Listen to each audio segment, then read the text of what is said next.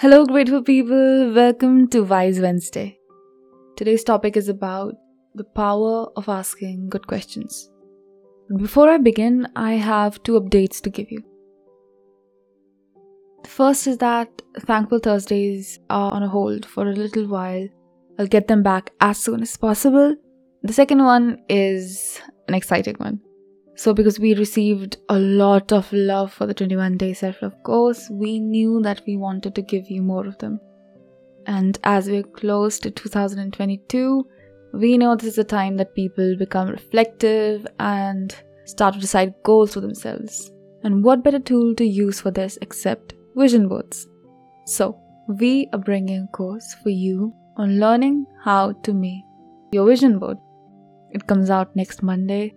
And we're really excited for you to try it. Now, on to our topic for today. Many times in life, we are stuck in problem spaces. We keep running in loops without approaching solution. And one of the effective ways to have a better approach is to ask good questions.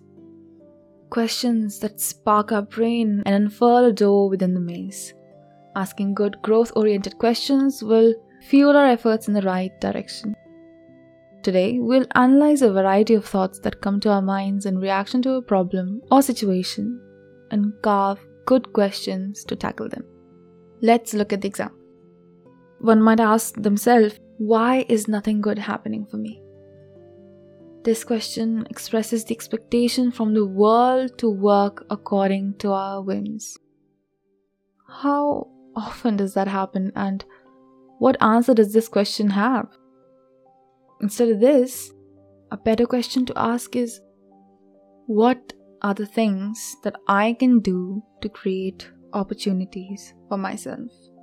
This question puts us in charge of our life and pushes us to act. We'll look for ways to do more and not stop trying. It is highly empowering to be responsible for the paths we choose. Another question that we ask is, what is wrong with me? Here, albeit asking for useful information, this question is never asked with the intent of solving or growing. It's a wail to the skies. The second question can be, what do I need to improve in myself? Is more rational and directed towards real, focused answers.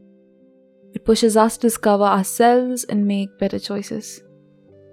If you want to work on yourself seriously, make a list of the traits that you can work upon and why you think they exist. It's a wonderful exercise. Find out all the ways that you can make yourself better than you were before. We're all a work in progress. Have you ever found yourself in a situation where you wondered about a person, thinking, they haven't called me for a long time. I guess they don't want to talk to me. Too many times, I have heard others and myself express expectation from others to reach out first. And often, we haven't reached out ourselves. We've been waiting for the other person to do what we want them to. It doesn't make sense. Instead, let's ask ourselves, what's stopping me from calling them? Unless we've made many attempts, we can't hold the other person responsible. This applies to socializing too. Neighbors that we want to strike up conversations with are our classmates or colleagues. If we want to talk to someone, let's make an effort. If the other party doesn't show interest, then we can peacefully let go without grudges. And if they do, we gained a new friend. Totally worth it. The next example is a dangerous question. What do they think about me? This question, as I said, is dangerous, and it also never has good answers. We can't guess what the other person is thinking or even know if they're thinking about us.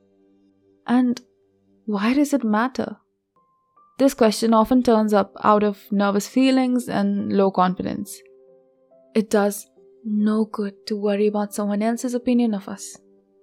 The better question to ask is what we think of ourselves. Also, positive affirmations can help if it's difficult to feel confident. Let's take a deep breath right now. Say these words to yourself. I am confident. I am doing very well. I love myself as I am. I am proud of myself. I believe in myself. I hope that made you feel a little better. Looking for validation from others is scary and unhelpful. Those that matter will make their stance clear. You are much more than the opinion of those you don't even know.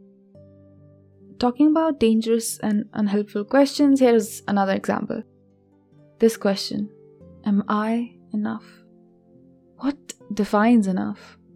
There is no way to feel enough when you don't already do. There exists a pressure of varied sources of expectations that we carry on our shoulders, and they do more harm than good. You are already enough. There's no question about that. The question should be if you are doing your best or not. And even your best will fluctuate. Every day is not the same. Some days you would make more progress compared to the other ones, and that's okay and normal and human. Wherever you go, or any activity you take part in, set a realistic standard for yourself and then make all efforts to achieve it. Questioning your worth will not make you feel worthy. Just do as well as you can and keep growing.